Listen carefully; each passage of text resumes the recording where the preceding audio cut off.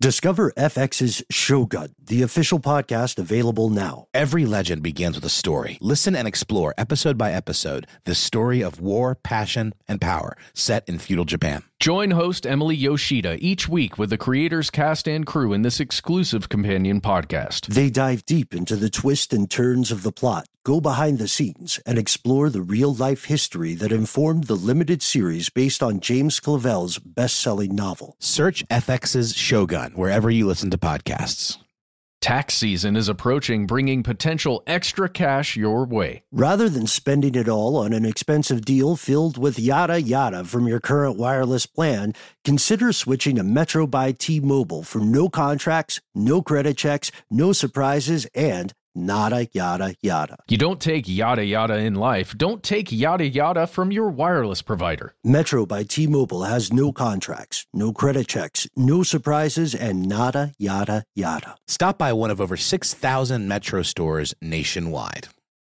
This episode of Stuff They Don't Want You to Know is brought to you by Alienware. During Dell Tech Fest, score game-changing innovations with limited-time deals on select next-gen Alienware gaming tech. New dimensions await with advanced gaming systems like the Alienware M18 laptop powered by an Intel Core i9 processor. Featuring awe-inspiring visuals, liquid cooling, three-dimensional audio with Dolby Atmos, and impressive overclocking potential. Plus, build your dream setup with great deals on select gaming monitors, mice, and more must-have electronics and accessories. When you shop online at alienware.com/deals, you'll have access to leading-edge gaming technology to conquer the competition and free shipping on everything. Amazing prices await you for a limited time only at alienware.com/deals. That's alienware.com/deals.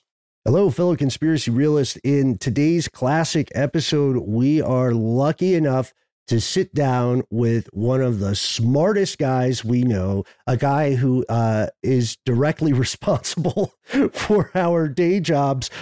We got to speak with the founder of How Stuff Works, Mr. Marshall Brain. He's not a doctor, which is a shame because I always wanted to call him Dr. Brain. He does have Brain in his name, though. Is this a pen name? Is this a nom de plume? No. Real name. Talk about nominative determinism at its finest. It is funny, though, because when we sit and record this today, we are on the cusp of 2023. And this episode was recorded way back in the before times in 2017, just a year after Elon Musk laid out plans to build a colony on Mars. How's that going for you, Elon? I think he's a little too tied up in that bird website to worry about any Martian colony plans. But Marshall does unpack some of the fact and fiction behind this seeming pipe dream. I absolutely love Marshall's attitude towards some of these things. We get into it in the episode. It's so funny to me. We hope it is for you too. From UFOs to psychic powers and government conspiracies, history is riddled with unexplained events. You can turn back now or learn the stuff they don't want you to know.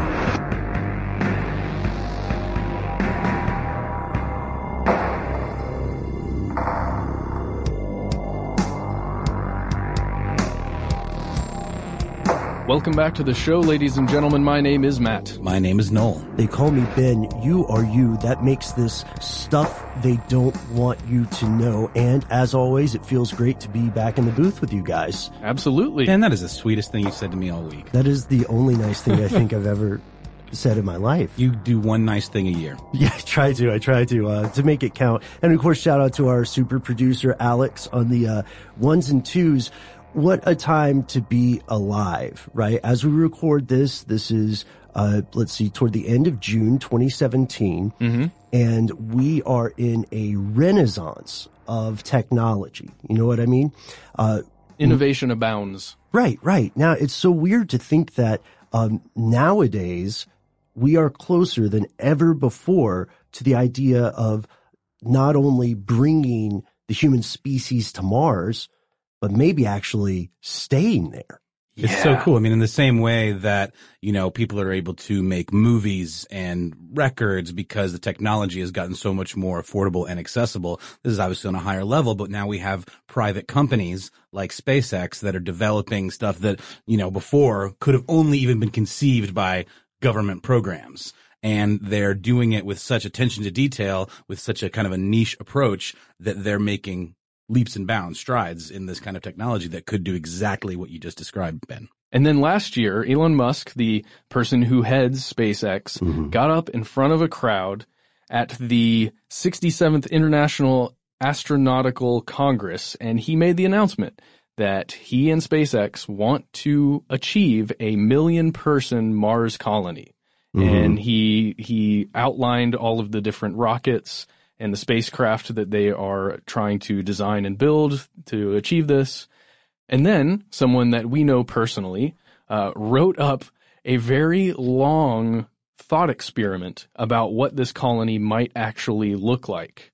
I would say, yeah, I would say thorough, and it really makes you think, because look, this is a huge and increasingly crucial step in the expansion of the human species, and we didn't want it just to be the three of us digging through stuff and telling you just our opinions. So we went directly to one of the most intelligent men we have ever met, and that is the man who literally founded how stuff works, Marshall Brain. And we have him here today to help us explore what a colony on Mars would actually look like. Thank you so much for coming today, Marshall. Hey, it's great to be here.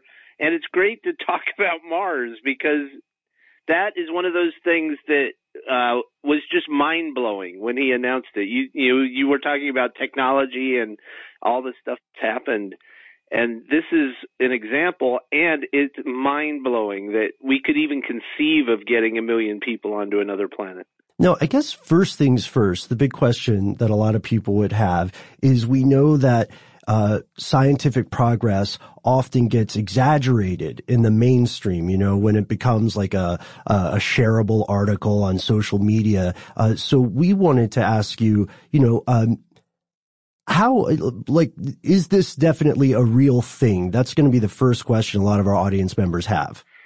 So there are a lot of problems that have kind of been swept under the rug, and that is a little bit like Elon Musk sometimes does that. He'll put something out there, it's seemingly just to make us think or to imagine or to wonder.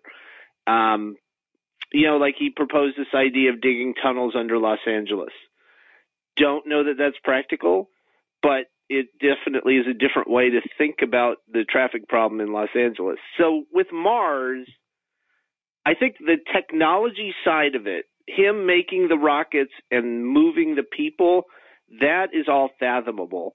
The thing I think people are unsure of is, once they get there, could they actually live on a planet that's bombarded with radiation and that has much weaker gravity? Like, we just don't know. If you have a kid on a planet with gravity that's significantly different from Earth, like, can you even have a pregnancy in that situation? And does it work? And does the kid come out normal? And, there's a whole bunch of stuff like that in this discussion we're just going to kind of leave under the rug and assume that, that it works out. Now, Marshall, if science fiction has taught me anything, we would obviously be living in some sort of gravity-controlled biodome. Well, I don't know that we can control gravity yet. I would assume that too, because that's what Star Wars says, right? That all this stuff is easy and straightforward.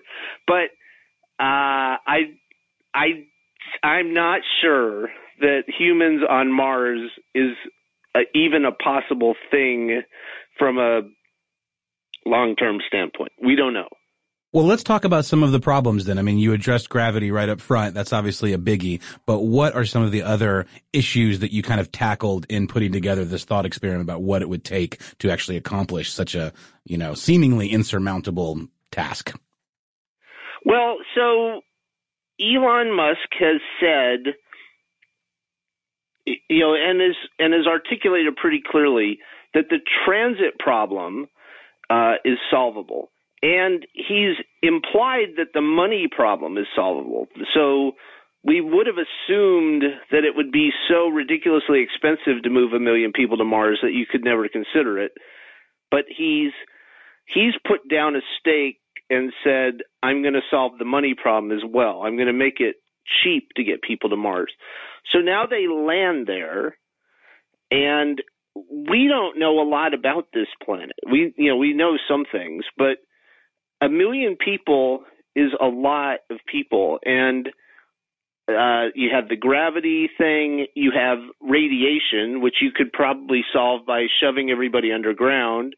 But then the question is, 1 million people living underground, does that work? Like, do people function okay living underground for long periods of time? We don't, is sunlight important? I guess would be another way to phrase that question. You have the whole climate thing, the temperature problem, which means you got to enclose this whole structure. And as you start to think about that, it becomes a materials problem. You have logistics. As we get into this conversation, one of the most interesting things about it is, how do you move all the technology to make all the stuff that humans have today to Mars? Like, that doesn't have anything to do with the geophysics of it or anything like that. It's just when you think about all the stuff that we consider normal today, and that is everything from Scotch tape to microprocessors, to move all that manufacturing capability and knowledge to Mars, that's chapter 13 of the book. That one problem alone is just mind-boggling to think about. Yeah, when you start breaking that stuff down in the book and just showing the list, I think you put a list in there of how it's made episodes, where it just shows you all the different factories and things different resources you would need to make those things. The infrastructure, right? I mean, even get that in place in such a way where you could have factories that could produce that kind of stuff. Well, yeah, and the weight of the stuff you would need to build the factories. And I think there's a brilliant point here. One of the headings for that chapter is, how will we make chips on Mars, or pharmaceuticals, medical devices? Will Mars be able to be a viable backup plan for humanity? It reminds me in a way of that old time travel question where people say, I would love to travel back in time to, the 1300s, and I would be like this intellectual giant and this demigod. But the average person does not have the knowledge, much less the means, to create so many of these common things, probably including, to your earlier example, Marshall, Scotch tape. Yeah. So I couldn't do it.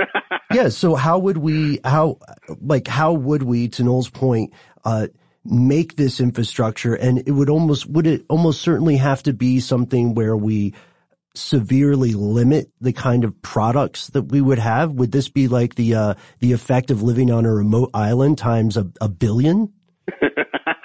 That's a great question. And that's one of the things that makes it such a great thought experiment is, Elon Musk has said, okay, I can get the people there and I can get them there cheap enough for us to imagine it. But as soon as you open your mind to, well, what are they going to do once they land? And the desert island thing is really a funny way to think about it.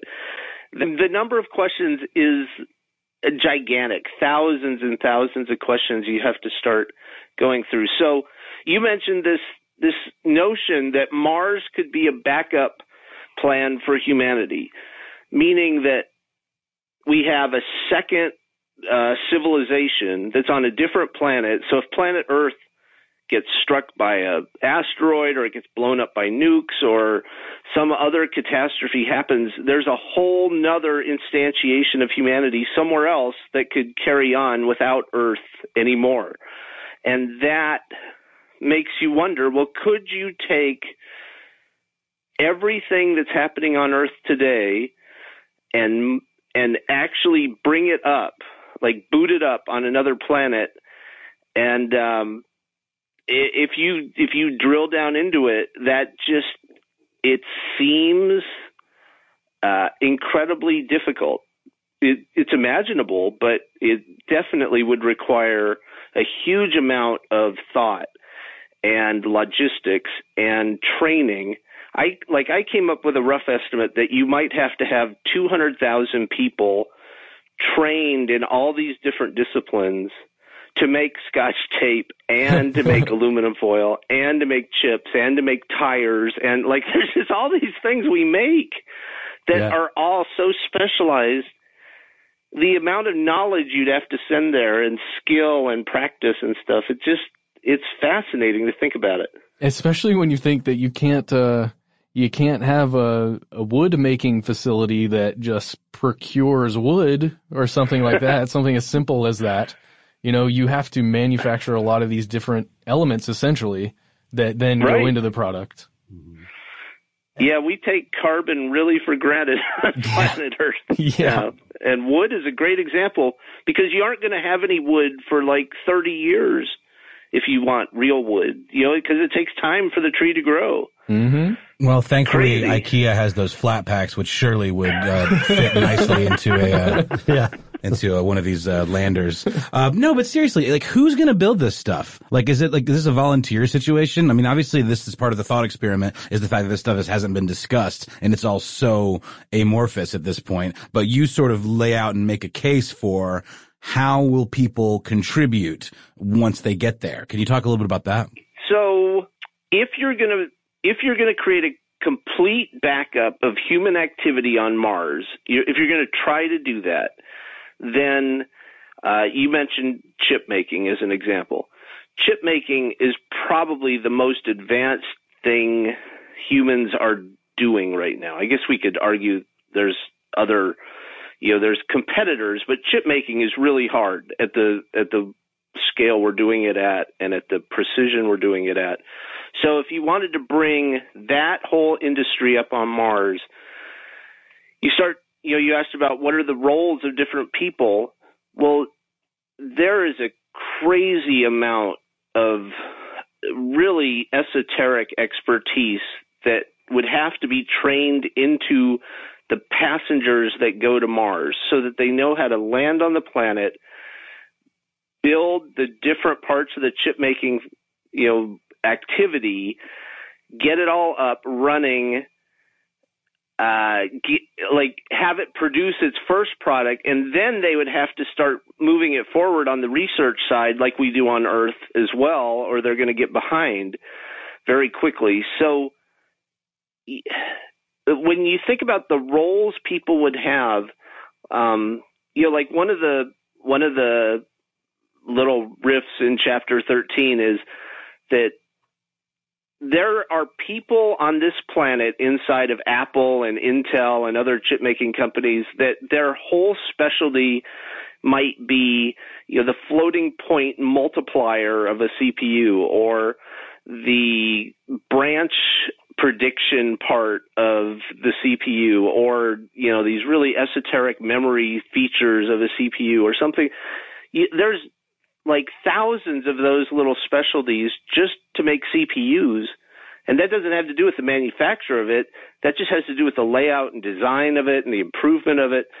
So you're talking hundreds of thousands of people who know such amazingly esoteric things so that all this stuff can actually start working on Mars. And then you can't just send one of them, right? Because what if that guy gets hit by a meteor or his ship crashes on landing? You have to send enough redundancy, and then you have to send an education system so that you can train up new people so when those people die, they're replaced. And it's like this huge rabbit hole if you actually start to think about what Elon Musk is proposing. But are you incentivizing these people to get the best and the brightest? Are we talking about like only the super elite are even going to be considered for this? Yeah. I mean, or is it like Australia and a prison colony? Yeah. Maybe they're the first round that go and they do all the work and then we ship them back to the States. It's a great question, though. I just wonder. I mean, it's like you say, it's like each question begets like 50 other questions, and that's why it's so much fun to talk about. But really, like, I mean, how do you incentivize people that even have these skill sets to go like on this dangerous, dicey expedition? I would say being part of history is a huge argument. Right? Being on the backup planet, that might be an incentive. I think if we're just honest about it, and one of the things that the book starts with is that there are like pick a number, 2 billion, 3 billion, 4 billion people on planet Earth who are living in misery, like just to put it succinctly, they are getting the raw end of the economic deal on this planet. Like, there's this fun statistic, 80% of the people on planet Earth make less than $10 a day. That's impossible to imagine, but nonetheless, that's a fact. And there are lots of people, like billions, who make less than $5 a day, and there are a billion that make less than $2 a day. There are plenty of people whose lives would be radically, like 100 times better if they had the opportunity to do something like this. They don't necessarily have anything right now, but if they could be trained and, brought up to speed and then sent to a place like Mars, the incentives for them are far different from the incentives that, someone living in America or Germany or Canada might have. It's a whole different world for them. So then it leads us to a really big question.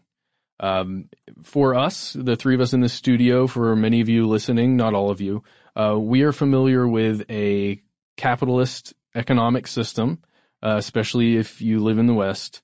And one of the huge questions asked or proposed by you in here is, why not export the American economic system to Mars? And we're going to get to that right after a quick word from our sponsor.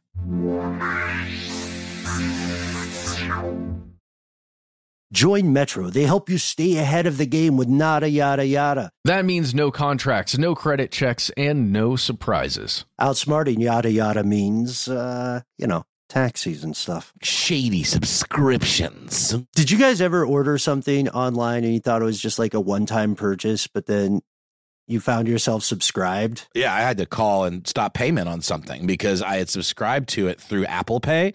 And even though I had put a new card on there, it still was tied to whatever card was associated with my Apple Pay. So I had to go through this whole process of getting it pulled. It was really, really annoying. Well, that'll never happen with Metro by T-Mobile because you don't take yada yada in life, and you're not going to take yada yada from your wireless provider. Metro has no contracts, no credit checks, no surprises, and nada yada yada, helping you stay ahead without compromising on things you love the most. Stop by one of over 6,000 Metro stores nationwide. Ready to unlock a world of entertainment? Philips Roku TV has America's favorite TV streaming platform built in, so you can watch live TV, catch every game, discover must-see shows and hit movies, and get all the best streaming apps in one place, like iHeart for all your favorite music, radio, and podcasts. Watch what you want, when you want. Immerse yourself in entertainment with premium 4K picture and sound for every budget, with sizes for every room. Find your perfect Philips Roku TV today, online or at your local Walmart and Sam's Club. Hi, I'm Antonia Blythe, and this is 20 Questions on Deadline. Joining me today is Alison Brie. Welcome, Alison. We got second place in my 7th grade lip sync contest for one of the songs on that album. The one that was like, "You've already won me over." Oh, that's a good one. Yeah. It's very slow. Of all the options. In spite of me. What did we do? It's so slow. Don't forget to listen to 20 Questions on Deadline. Thank you again, Alison. Thank you.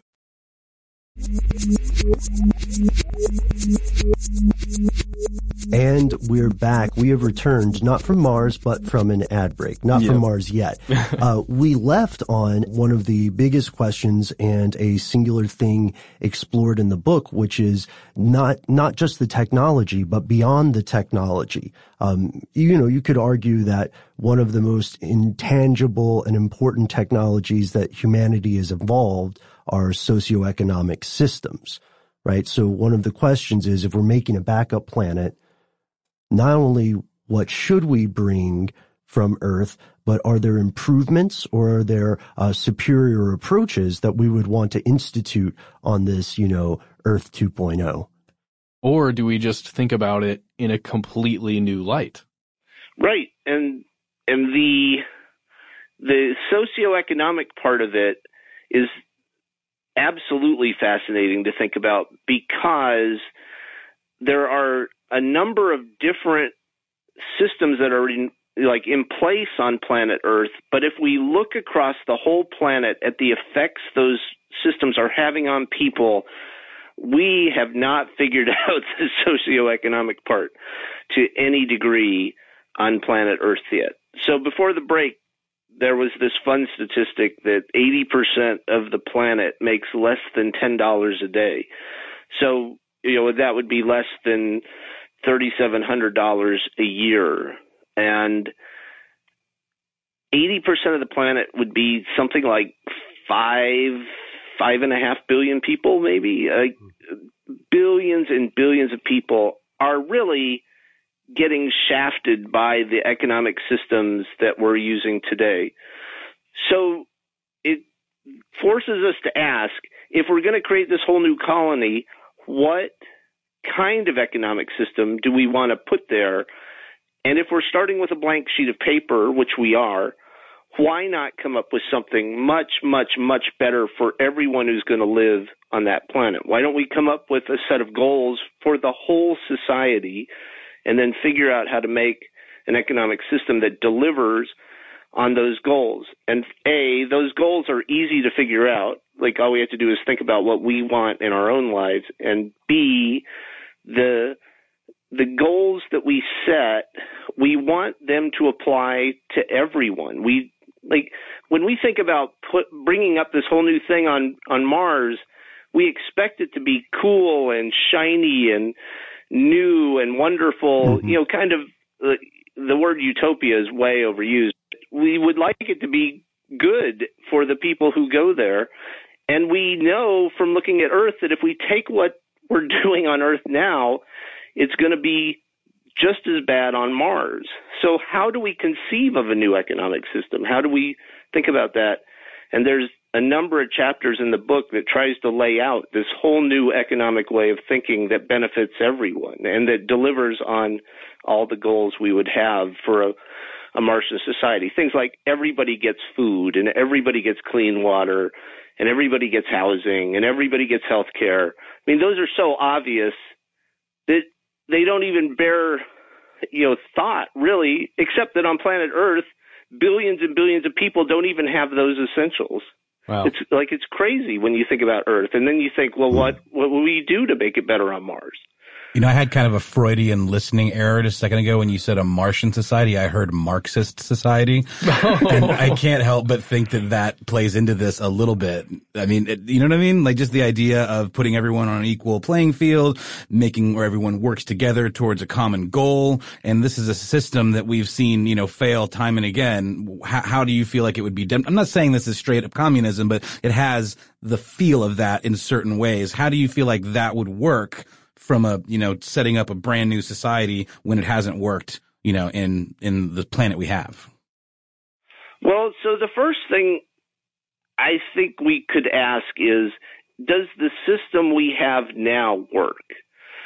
Like, we like to say that it works, but if we were to really look at it and note things like that there's 1 billion people living in slums and there's billions of people who don't have any real access to modern health care, and 80% are making less than $10 a day. And, when we look at that, is that success? Mm-hmm. You could argue that it is radically successful for some of us. Like, if you happen to have a good job in a developed country, you're doing great. But you're like 5% of the planet or something. So it's working great for 5% of the planet, and it's working less and less great for the other 95%. Is that success?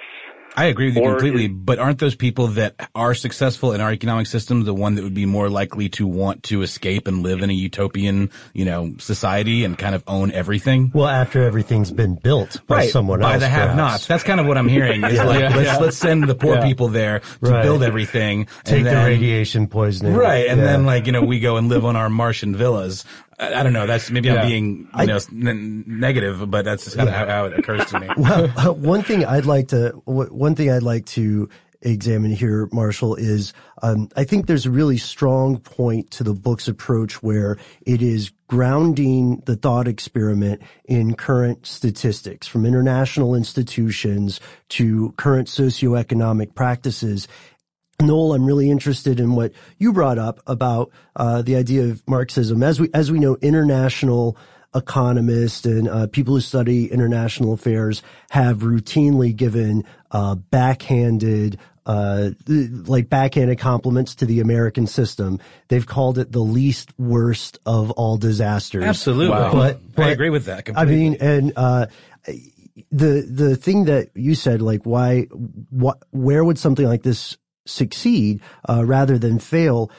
First, it seems like there's a smaller sample size if it's 1 million people, and they're going to be pre-selected to some sort of rubric or through some sort of rubric. But the question I'd ask you, Marshall, is how would you see AI interacting in this, and to what degree, if so?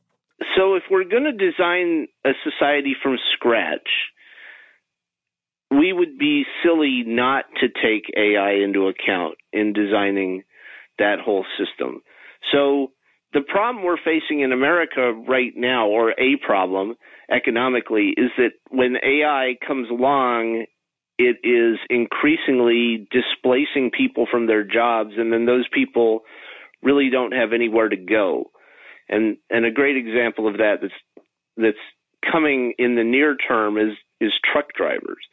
Like, we can pretty much say that in X years, where X might be 10 or it might be 20, but it probably isn't more than 20. In X years, all the truck drivers are going to get bounced out of their jobs by AI, by self-driving trucks. And that's 1.6 million jobs just for truck drivers of 18-wheeler kind of trucks.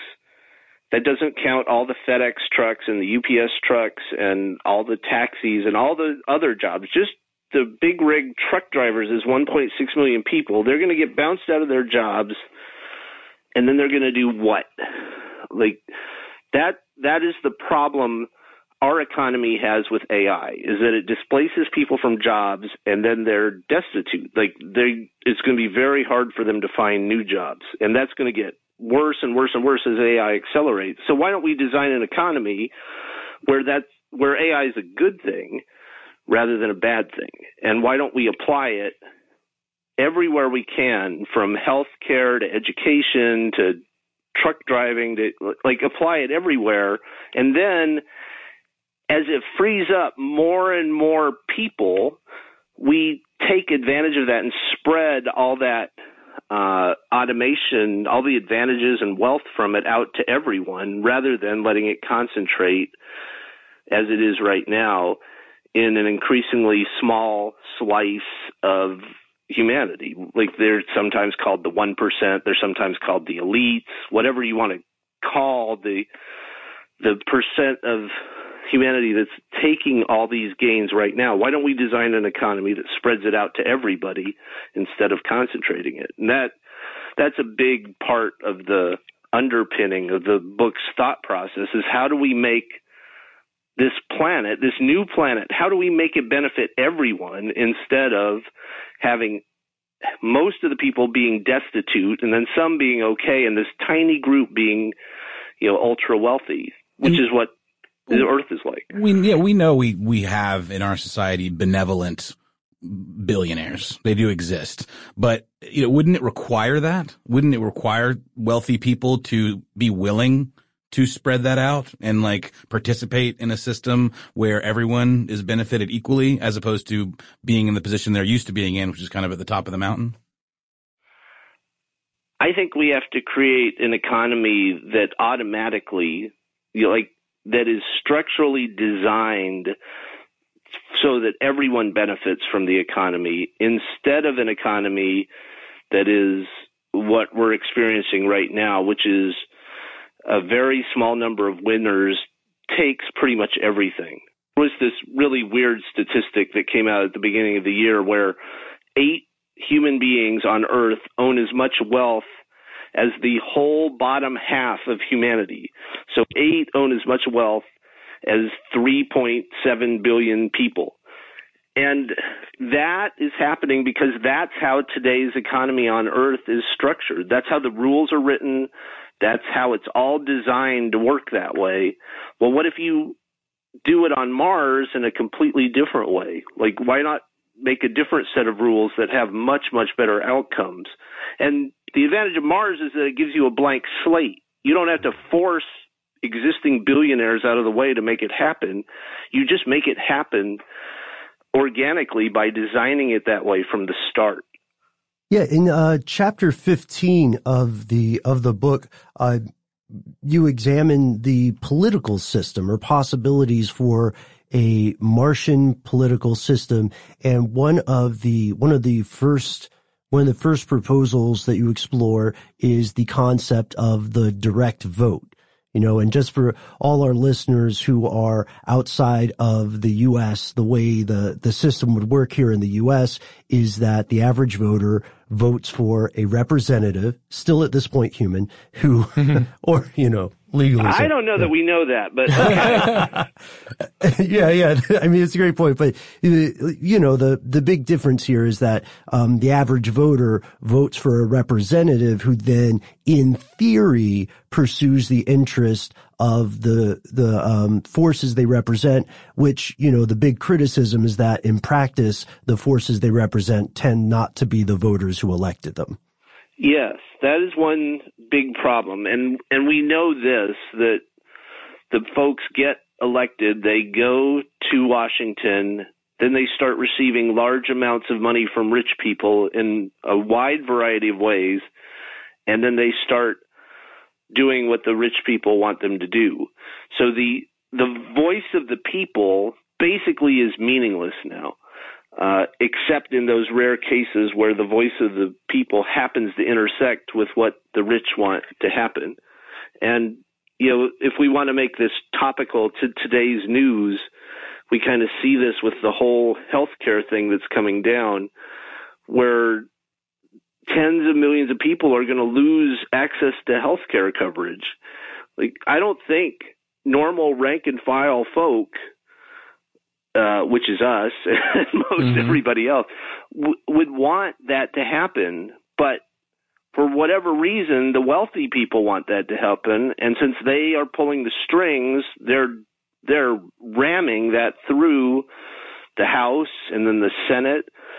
And the president who we elected, who said he would never do this, like he would never modify Medicare or Medicaid and abandon all these working class people, has totally flipped and is now on the side of really, really hurting working class people. So he promised one thing to get elected, and he's not delivering on that promise at all. That is the problem with electing human beings to political positions. It really forces you to think about how to get humans out of politics, you know, representative humans like we're experiencing in the United States right now.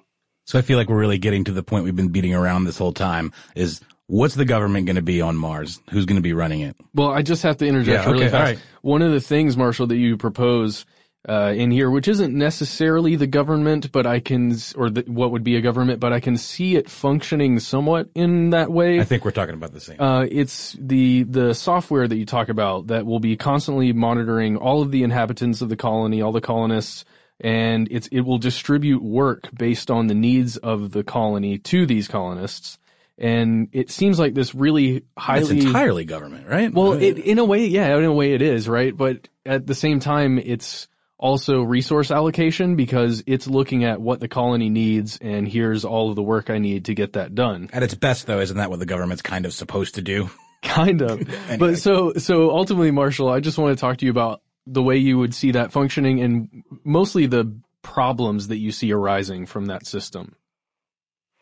So if you think about how this Mars colony could be structured and how it could be organized and how you could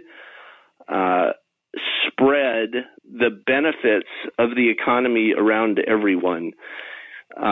In the book, it starts with the premise of food, like how could the colony produce its own food? And the way we do that in America today is a real hodgepodge. Like a person randomly, seemingly decides that he or she wants to be a farmer and grows some food, and then it goes into this very odd commodity marketplace where prices can fluctuate wildly depending on this thing we call supply and demand. And then it goes into a whole giant corporate apparatus that distributes, that turns raw food products into manufactured food products a lot of the times, and then it gets distributed through these other things. And it's all a hodgepodge. It's all completely random. There's 1 million places for people to extract money out of that system and concentrate it. And so then you think, well, what is government supposed to do? Like, how is government supposed to behave in that system or in a better system? And if you think about food, down at the bottom, you need people to do certain tasks to make the food available so that we can consume it. And 50 years from now, that'll all be done with robots. But right now, we don't have robots to do certain parts of the problem. So we use human beings to do those parts. And the system that's proposed in the book is we just let a piece of software help people to find the things that need to get done based on their preferences of what they would prefer to be doing. And it manages the whole allocation of those tasks and the production of all the things that the colony needs. That is not unlike the system that you might use on the International Space Station right now at a tiny scale, or on an aircraft carrier at a bigger scale, or on an Antarctic base or anything else. Like, we're just taking it up to the million-person level so that everybody gets the benefits of the work that they input into the system. So that's the basic idea. Okay, yeah. So would this be a situation then where, for instance, Matt or Noel, as Mars colonists, have a profile of some sort, a database just about them that lists their skills, their expertise, their other concurrent projects or past experience, and then based on the needs of the overall system, they're assigned a particular role that would be fluid depending on the state of those needs? Well, there's a lot of different aspects to it. So what the stuff you're talking about, that's important. Then there's, how do you guys prefer to work? Do you prefer to work at night? Do you prefer to work a little bit every day, or would you prefer to work for a month and then have a month off? There's what kind of conditions do you prefer working in? There's what are you really good at? And what really brings you joy when you do it? Let's say you had a system and you could talk to it and you could say, well, I like doing podcasts, but I also, pick something. I also like repairing engines. Yeah. Pick something. Yeah. So I would say farming, repairing engines. Okay. So, if we had a system that understood all of that, it could customize a set of tasks for you that might be much better than the mix of tasks you're having right now. And if you're one of the classic millennials who went to college but then couldn't find a job and now you're working in a coffee shop, and that seems like a totally useless way to use your time, the system can prevent that kind of just amazing waste from happening. Because, the problem that a lot of millennials have right now is either they don't have a job. Millennial unemployment is way higher than average unemployment. Or if they do have a job, it is a job they have no desire to be doing because it's unrelated to anything they've been trained for. So again, we look at the American system and we think, oh, well, this is okay. But as soon as you look at it with any kind of, critical thinking, it really isn't good at all for probably a majority of the people. They're in positions that they would never choose to be doing strictly because they have to do something to make money, or they're unemployed. So the system can just bring all of that inefficiency out and give everybody a much better mix of tasks that are matched to their skills and their preferences and their dreams, their passions, whatever. Yeah, and this point is perhaps one of the points that would be controversial for some audience members. It reminds me of the arguments people used to make about autonomous vehicles, which, candidly are going to be the rule rather than the exception within our lifetimes in many parts of the world. And that argument that some critics would make is they would say, well, this is removing my own autonomy or my own personal freedom. And I really appreciate how you took steps to emphasize that this would be not a soulless putting a person into a slot or a box for a given amount of time, but it would engage with their preferences too. So I guess for our members of the audience who would say, well, I am making my own human decisions. I'm not going to let a piece of software tell me what to do. How would you respond to those members of the audience? Well, the flippant response is don't go to Mars. If you don't want to live that way, in anything, no matter what we create, there's going to be people who don't like it. And they're going to complain at whatever volume they choose to complain at. The nice thing about Mars, if we went back 10 minutes, someone mentioned this, is that there's a very strong filter possible on who gets to go to be in the Martian colony. And, a selection process, training, vetting, whatever you want to call it, and everyone gets housing and food and clothing and health care, then off you go. And if you're not down with that, like if you think that half the people on Mars shouldn't get health care, chances are we don't want you on Mars. Like, why would we want to create a society where half the people don't get health care? That's insanity, really. But there are a lot of people who believe that. So, most of the Senate and the House of Representatives seems to believe it right now. It's as crazy as that is. So we just choose people who are aligned with this way of thinking as we select the people who go to the Mars colony. Okay, so this brings us to the most important, in my opinion, question that you pose in this entire thought experiment, Marshall, and that is, what do we do with all the assholes on Mars? And we're going to get to that right after a quick word from our sponsor.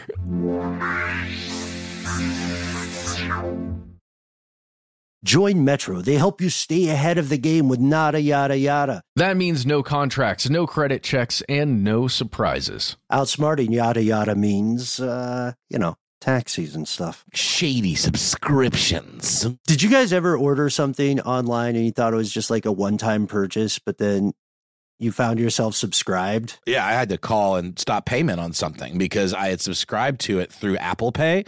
And even though I had put a new card on there, it still was tied to whatever card was associated with my Apple Pay. So I had to go through this whole process of getting it pulled. It was really, really annoying. Well, that'll never happen with Metro by T-Mobile because you don't take yada yada in life, and you're not going to take yada yada from your wireless provider. Metro has no contracts, no credit checks, no surprises, and nada yada yada, helping you stay ahead without compromising on things you love the most. Stop by one of over 6,000 Metro stores nationwide. Ready to unlock a world of entertainment? Philips Roku TV has America's favorite TV streaming platform built in. So you can watch live TV, catch every game, discover must-see shows and hit movies, and get all the best streaming apps in one place, like iHeart for all your favorite music, radio, and podcasts. Watch what you want, when you want. Immerse yourself in entertainment with premium 4K picture and sound for every budget, with sizes for every room. Find your perfect Philips Roku TV today, online or at your local Walmart and Sam's Club. Hey, this is John Ridley. And this is Matt Carey, documentary editor at Deadline. And welcome to Doc Talk. John, we've got a hard-hitting episode today. A lot of controversy. Well, maybe we should put the word controversy in quotes in the documentary field about the nominees for Best Documentary Feature. We're going to get into that with some amazing panelists. You get a shot, but the individuals behind every one of those images, they're complicated and they are human. This has been Doc Talk. Thank you. Great conversation. You.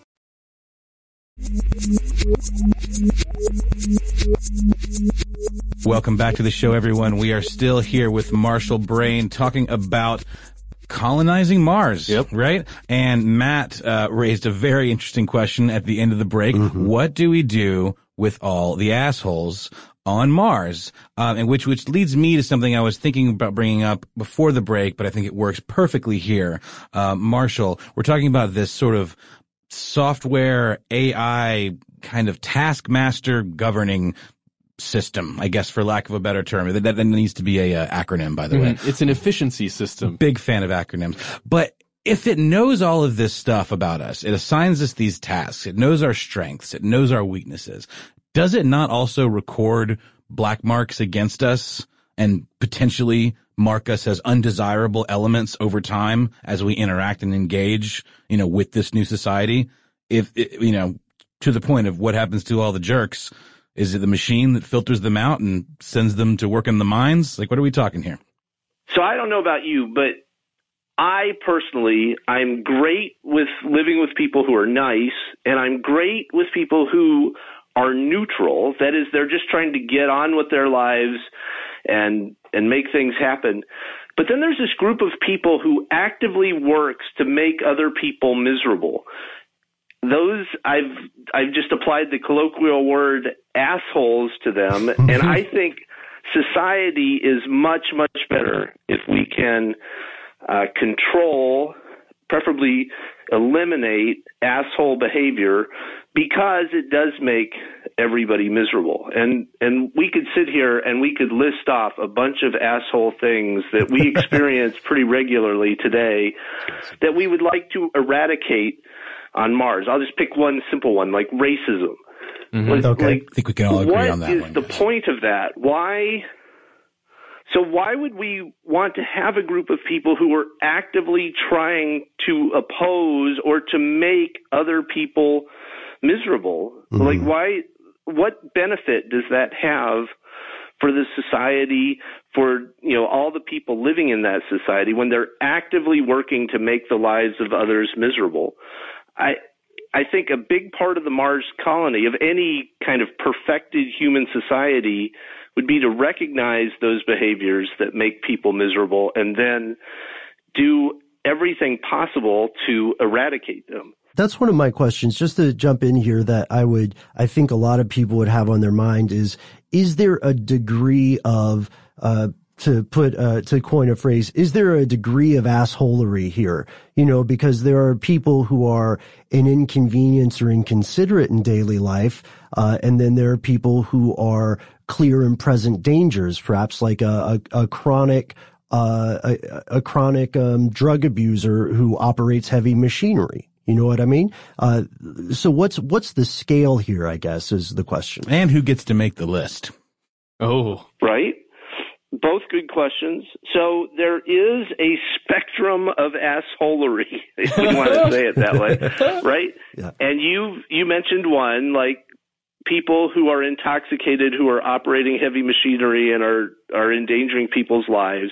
We could throw murderers and robbers and rapists. They're at one end of the scale. We all get that they're a problem, and we already have systems that try to contain and deal with that end of the spectrum. That's the police force, the court, the prison system. That all is pretty well understood. Then there's stuff in the middle, and then there's the really lightweight stuff at the other end of the spectrum. So if someone gets into the line at the grocery store that clearly says 10 items or less, and they drop 50 items on the conveyor belt,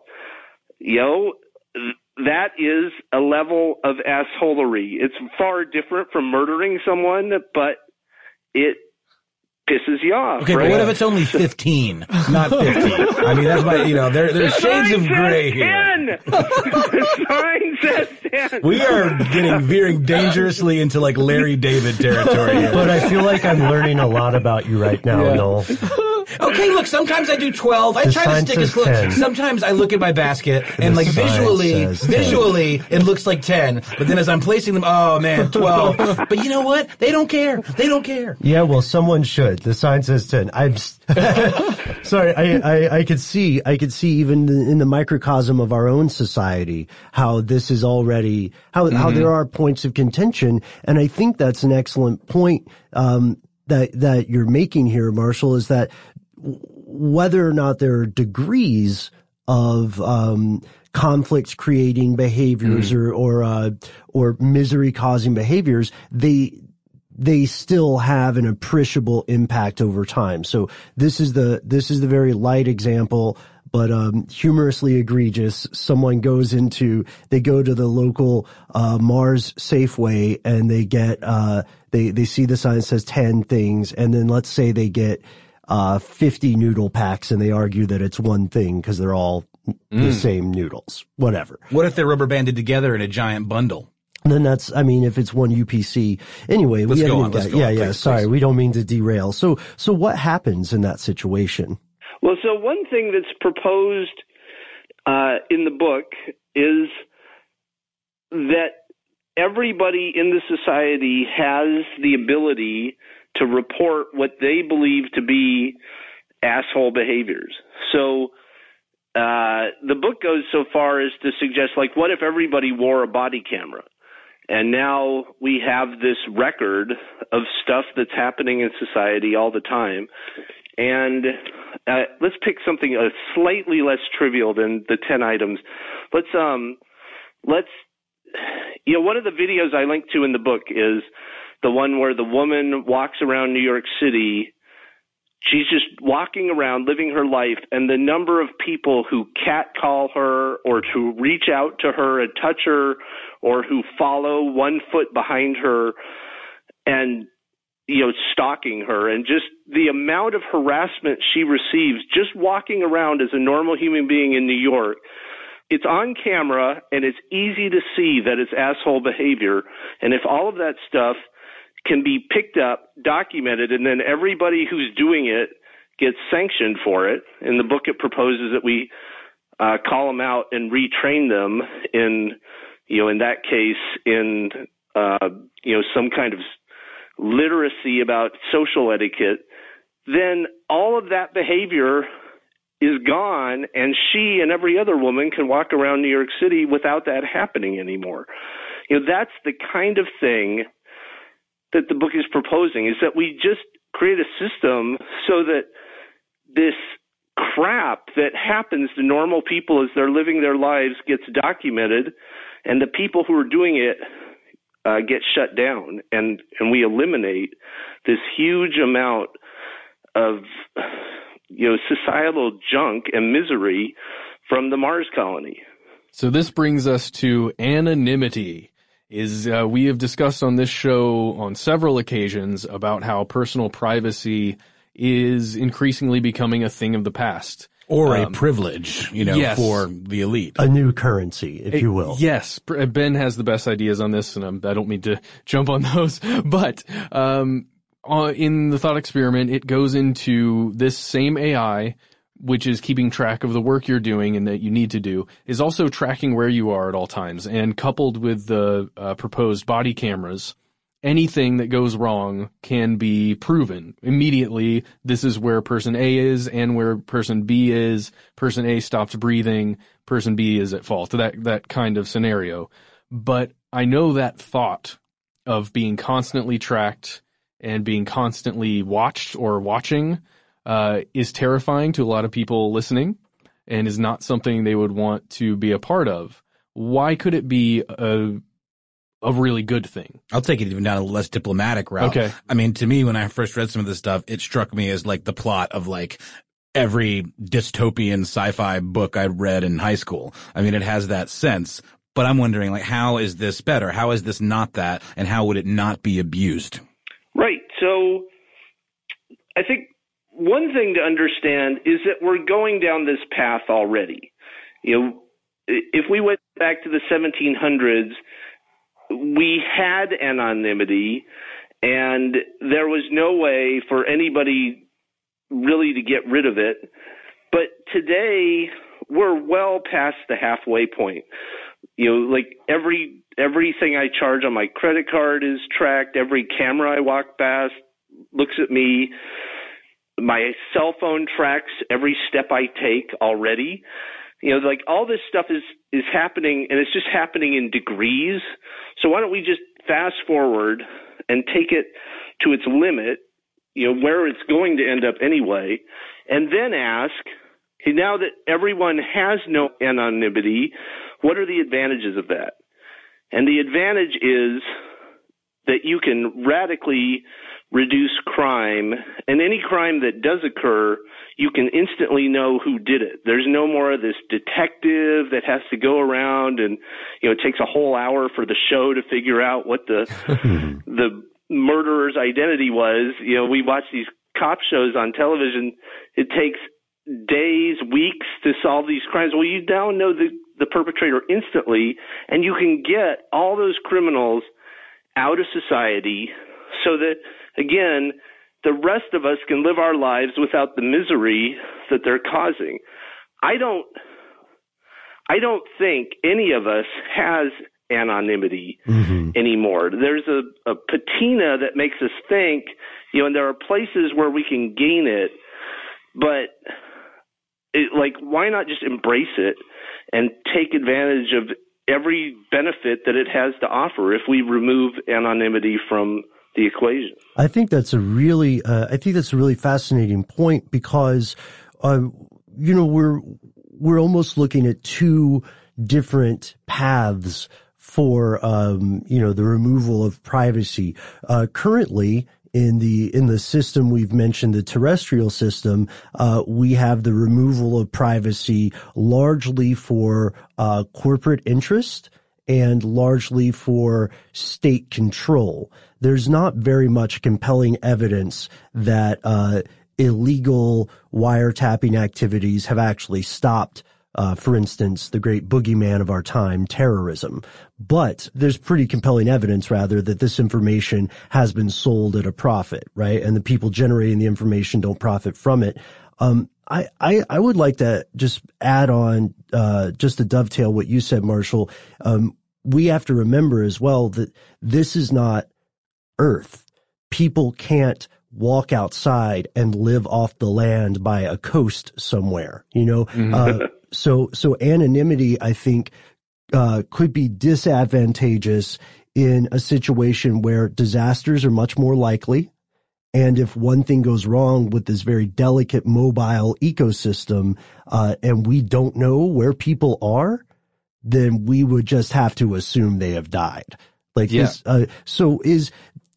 Does anonymity also provide, we talked about crime does the lack of anonymity, does constant surveillance also provide benefits beyond just person-on-person crime? Right. It has, you know, a lot of advantages. And the other thing about Mars is that we will know every single person who's there. You know, they all cost $1 million each to get there or something. So it's not like, you know, the United States has this weird problem right now where 10 or 11 million people are here illegally.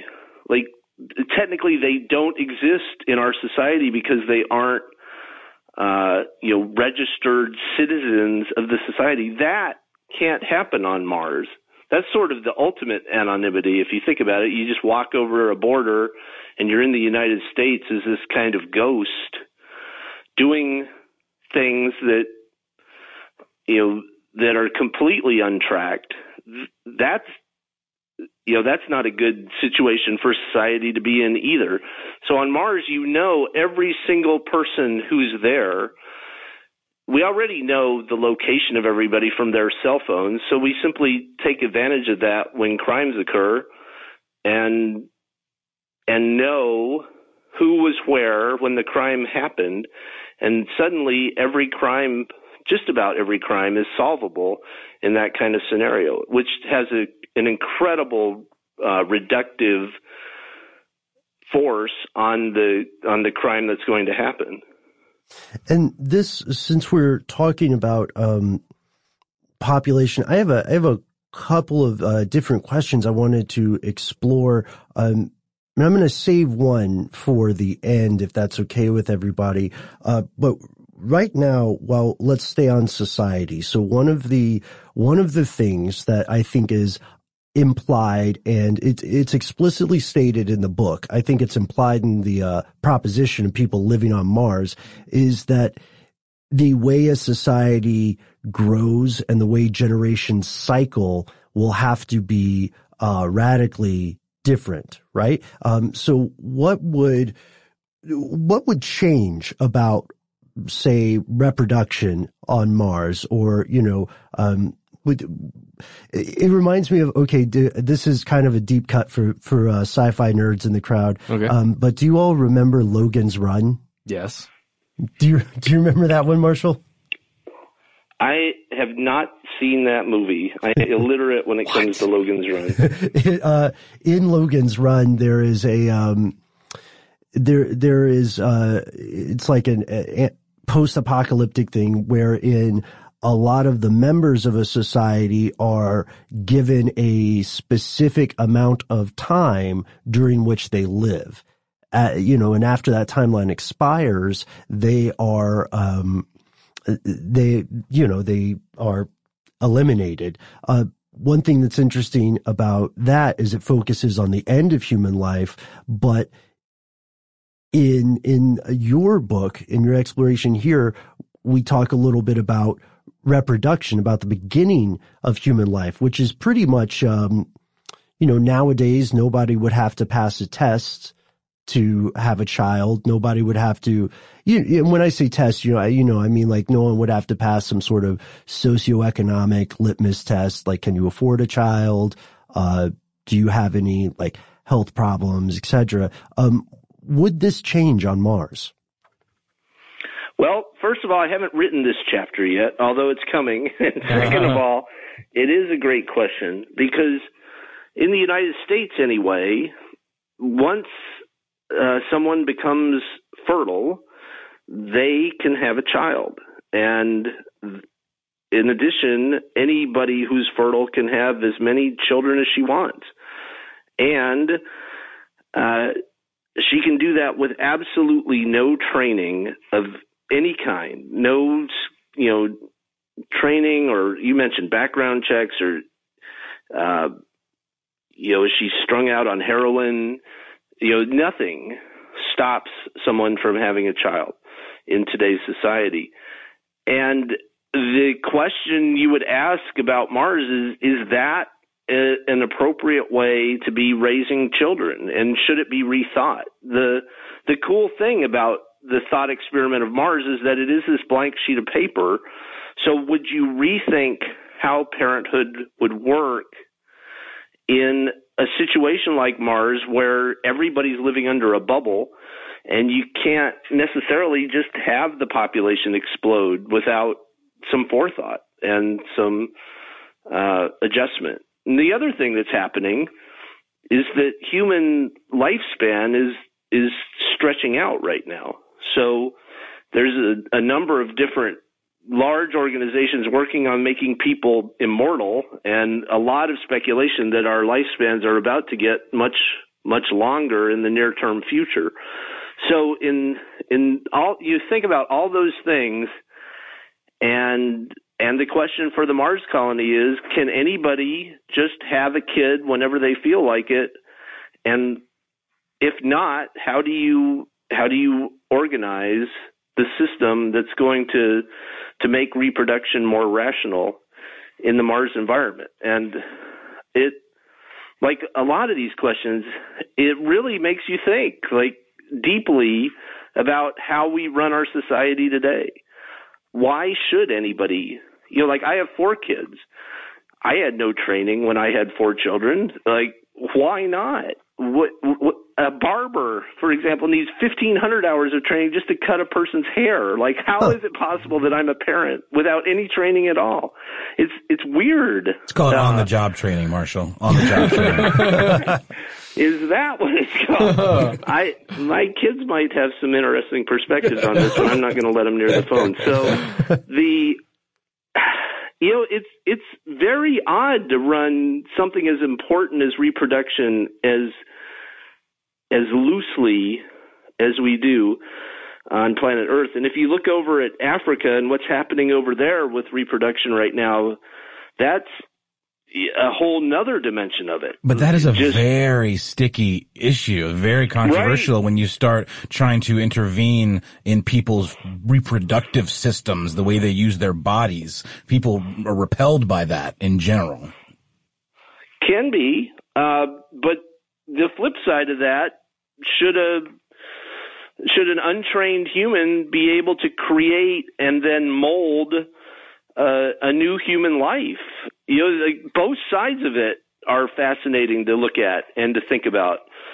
And it's something we should talk about as a society. Like, it should be out there and getting discussed, because the idea that a 15-year-old can have a kid with no training is weird.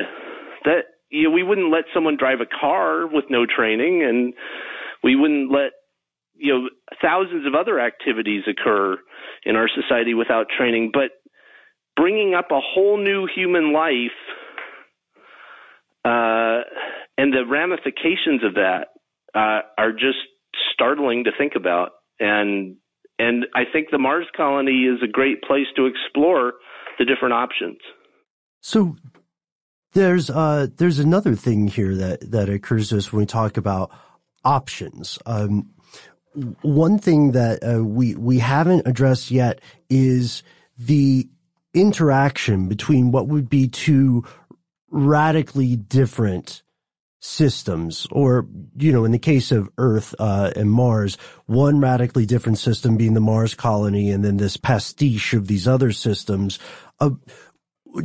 To what degree, given the distance and the chasm of space there, to what degree would the Martian colony and the people of Earth interact?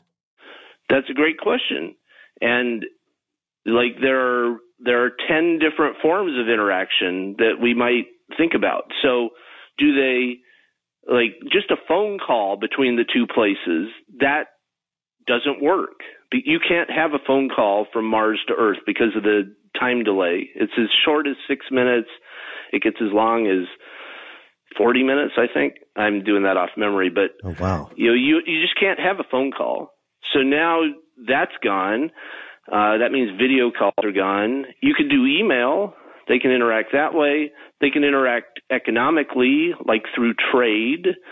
But that's hard to imagine because of the cost of moving freight around. Then there's trade of intellectual property. You could develop things on Mars, books, movies, digital products. You can move those back and forth and communicate that way with Earth. Then there's travel, like moving actual physical bodies around. That's possible, but really hard and really expensive, so unlikely to occur very many times. And so you look at all those different forms of communication, it's quite likely that the people on Mars would spin up their own way of doing things because of the isolation that the distance is going to force onto the two societies. It seems more plausible that they would inevitably begin to drift apart than it does that they would maintain very, very close relations. One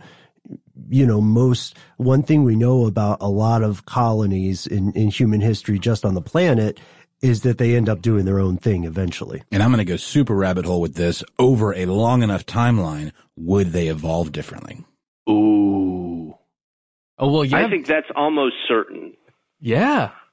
Over even a relatively short timeline, because of there's so many weird things about Mars, from the gravity to the radiation and the places and ways they're going to live and so on. It's going to impose a lot of new pressures on the human genome that will cause them to diverge, I would expect, sooner rather than later.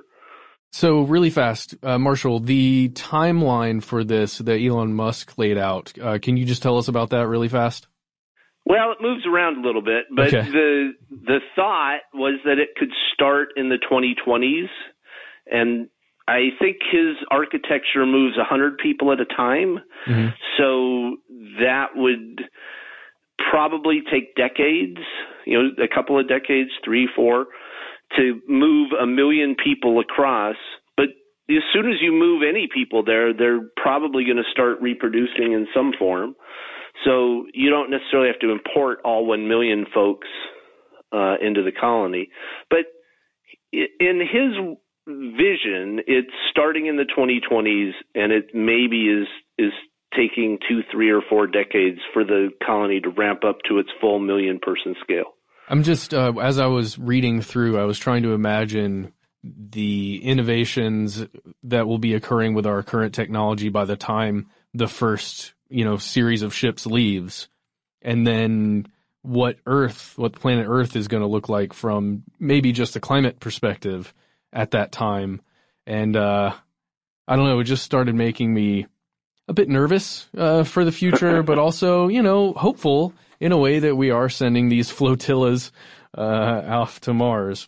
So overall, I think the economic system that you have outlined here and you've kind of proposed in all the different situations, it does seem like it would at least lift, or it would be possible to lift everyone up to footing that is somewhat equal from a socioeconomic standpoint. Or less unequal. Yes, agreed, less unequal. And would provide them with all the food that they need, and, clothes and everything they would need for a healthy and happy life. But in trying to apply that to the Earth currently, or maybe even in that time frame in the 2020s and the 2030s and 40s, it seems like that won't be possible because of all the powerful forces that currently control our system. There would have to be some kind of very big and elaborate conflict for that to occur, right? Well, Chapter 17 came out yesterday. So this is a serialized book. I add a chapter every week. And Chapter 17 looks at this one interesting problem, which is the Syrian refugee problem. So we have, pick a number, a couple million Syrian refugees living in pretty much absolute squalor in refugee camps. And there's no good solution to that problem on the table. So one of the things proposed in Chapter 17 is, well, let's take these people and let's apply the theories of the Mars colony to them today on Earth in order to improve their situation. They're so bad off that anything we do is an improvement. And the other thing is they're already costing money. The UN and NGOs and the international community are spending some amount of money, billions of dollars every year, on this pretty much intractable problem. So I understand what you're saying about, it's hard to imagine this happening on Earth, but I think a situation like the Syrian refugee situation, which is a lot of people living in abject poverty and misery, they're already consuming resources, but it's never going to get them out of that misery if we do it the way we're doing it now. It gives us a chance to think about trying something different with them. And that's what Chapter 17 is about. Could we take these principles and bring them to life on planet Earth, start in 6 months? Use the money that's being used to support them already, but reallocate it so that they get to build themselves a modern city to live in that is really a great place to live, as opposed to a miserable, almost prison-like existence that they're having now. Yes. I think this is a great point for anybody who hasn't read, chapter 17. As Marshall has said, this is a serialized and ongoing, work.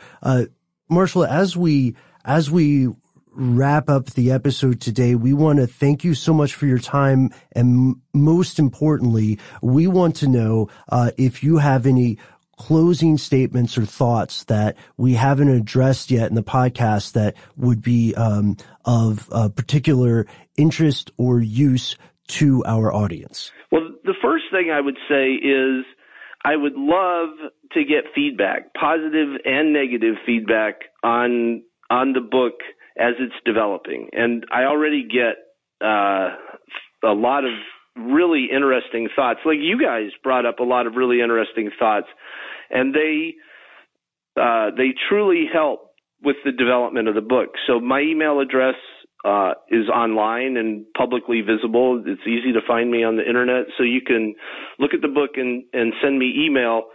The other thing is, I left How Stuff Works, and one of the things I want to do with my life is solve some of the big problems on Earth. And this Mars colony thought experiment is a way of exploring the poverty problem and the concentration of wealth problem and the inequality problem.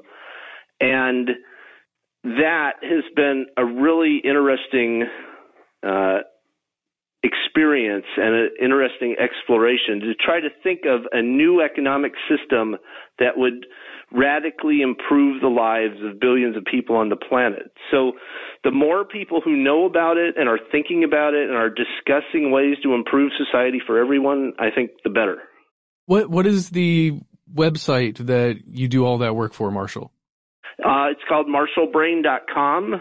If you come there, the Mars Colony book is at mars.htm on MarshallBrain.com, or you'll see links to it on the homepage. It's a free book.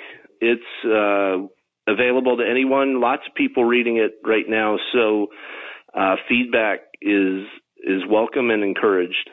And we also welcome our listeners to send us feedback about the interview and any questions you have, any thoughts you have about all of this stuff. We think it's super fascinating, and we really appreciate you talking with us about it today, Marshall Brain. Thanks so much. Yeah, thank you so much. Because I do want to mention as we close that this is only the latest in a long line of books that you have written, Marshall, including How God Works, the engineering book, multiple How Stuff Works books.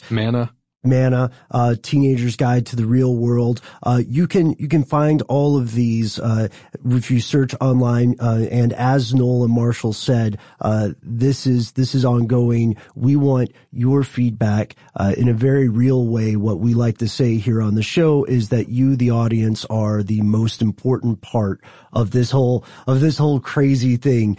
So yes, Marshall Brain, founder of How Stuff Works, the author of the ongoing serialized work, Imagining Elon Musk's Million-Person Mars Colony. You can check it out today at MarshallBrain.com.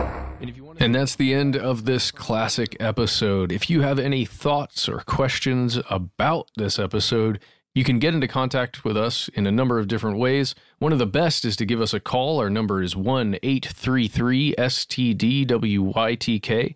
If you don't want to do that, you can send us a good old-fashioned email. We are conspiracy@iheartradio.com. Stuff They Don't Want You to Know is a production of iHeartRadio. For more podcasts from iHeartRadio, visit the iHeartRadio app, Apple Podcasts, or wherever you listen to your favorite shows. Hey, Sarah, I love that spring break vlog you posted on Zigazoo. OMG, you watched it? Yeah, it was so cool. I think you're so talented. Social media is only positive with Zigazoo, the world's largest and safest social media network for kids. In Zigazoo, all community members are verified kids just like yours, and all content is fully human moderated. Try out Zigazoo this spring break. Download the Zigazoo app today. Ready to unlock a world of entertainment? Philips Roku TV has America's favorite TV streaming platform built in, so you can watch live TV, catch every game, discover must-see shows and hit movies, and get all the best streaming apps in one place, like iHeart for all your favorite music, radio, and podcasts. Watch what you want, when you want. Immerse yourself in entertainment with premium 4K picture and sound for every budget, with sizes for every room. Find your perfect Philips Roku TV today, online or at your local Walmart and Sam's Club.